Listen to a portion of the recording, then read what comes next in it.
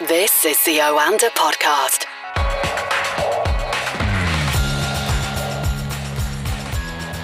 This is Market Insights, the Market Pulse podcast by Oanda, talking to Oanda senior market analysts from across the world. Let's join Craig Erlam in London. Good afternoon. Good afternoon. It's been a busy old time for central banks over the last 24 hours or so, Craig, and all have followed suit. The Federal Reserve, the ECB, and now the Bank of England adding 0.5% to their current rate. No surprises there. No, there isn't. That was what the markets were expecting, but as always the case, is the narrative that accompanies it that is important. It's worth noting there's been other central banks as well. The Philippines, the Swiss National Bank, and I think Thailand as well have all been meeting over the last 24 hours and announced decisions today. So it has been a really busy day on the central bank front, but obviously these are the three that typically do stand out, and they've all raised by 50 basis points. Now, the narratives that accompanied it were slightly different, I think. They were all cautious about the need for more rate hikes. That's the one similarity they all have. But up until this point, the Bank of England's very much pushed back against market expectations, suggesting they shouldn't have to raise as fast or aggressively as the markets were expecting. The Fed, on the other hand, strongly suggested that the markets were too optimistic and actually raised their inflation forecasts by 50 basis points because inflation is proving a bit more stubborn. And not just necessarily the headline inflation figure, but I think the thing that Fed's more concerned about, because we've had two good inflation reports now, is the wages and the labour market. You can see that from the jobs report last week, where we had the strong jobs growth, low unemployment, and wage growth was double what markets were expecting. Sorry, that was earlier this month. And I think that's something the Fed's concerned about, which is why we saw that more hawkish shift from them when the markets were maybe anticipating a more dovish shift because of the inflation data a day before. And then you've got the ECB, who, let's face it, were very much late to the party. They started raising rates in the middle of this year. Inflation sits around 10%.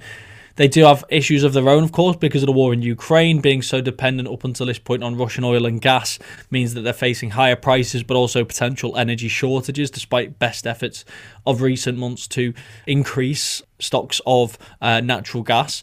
So they have big economic uncertainty going into 2023. And yet the ECB raised by 0.5 percentage point to 2% and then suggested that we should expect more 50 basis point rate hikes going forward. So there was varying messages. And what I thought was interesting also, I guess, from the Bank of England was the fact that the vote was very much split. You had 6 policymakers who voted for 50 basis points. You had 2 policymakers who voted for no change and 1 policymaker who voted for 75 basis points. So that shows the great divide that now exists between these various central banks. And hopefully, I think we should start to see a more clear image appear in the first quarter of the year. But what's clear right now, at the end of 2022 going into 2023, is that there is no consistency, there's no certainty, and that cloud of uncertainty that's existed over the markets for many months now is going to carry on into next year. So we're all going to have to be paying very close attention to the economic data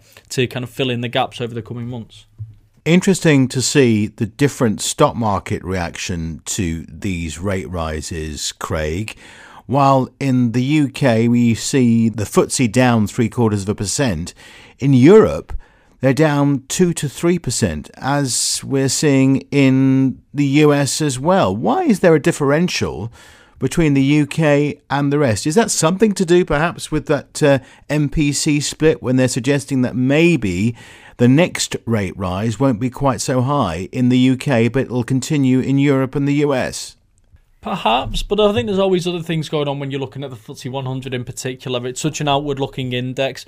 More than 3/4, I think around even 85% of earnings are generated outside of the UK. So you can often see currency play a big role in the differentials between the FTSE 100 and the rest of Europe. And if I'm looking at the pound today, you can see that the pound is off 1.7% against the US dollar and off 1.4% against the euro. So that suggests that there's a big currency play at hand here.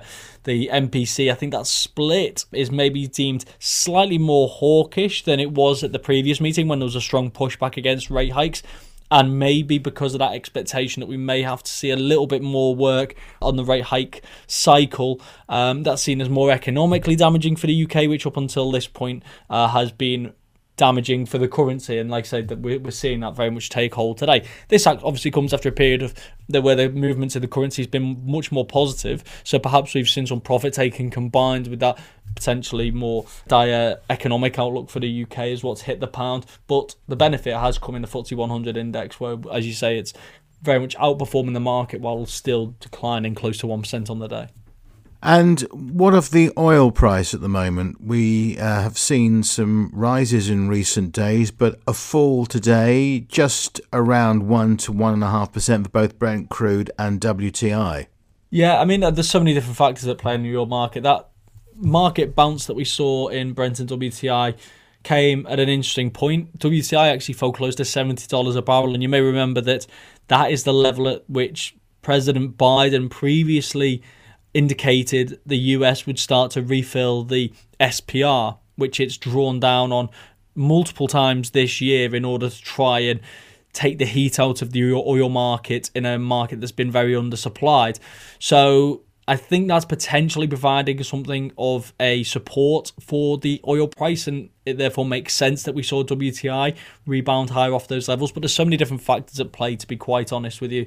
We've got the fact that it came shortly after the G7 imposed price cap on Russian oil, suggestions from within Russia that they could cut output to counter the moves that we saw by the G7. We've also seen this China reopening process, which could be potentially fueling a little bit more gains in the oil price, because it's obviously the world's largest importer of crude oil, and they've been significantly pulling back on their zero COVID policies, which is interesting going into 2023 as well. It's not going to be plain sailing from here. I think that's safe to say. We all remember the process of withdrawing COVID restrictions and what that did for cases and therefore hospitalizations and the like. So given that China has had a zero COVID approach now for the last 3 years, you would expect that there is going to be ramifications on the back of this. So it's not going to be as easy as you reopen the economy, you drop zero COVID and everything starts to return to normal and everything is working perfectly. I think there are going to be consequences for that.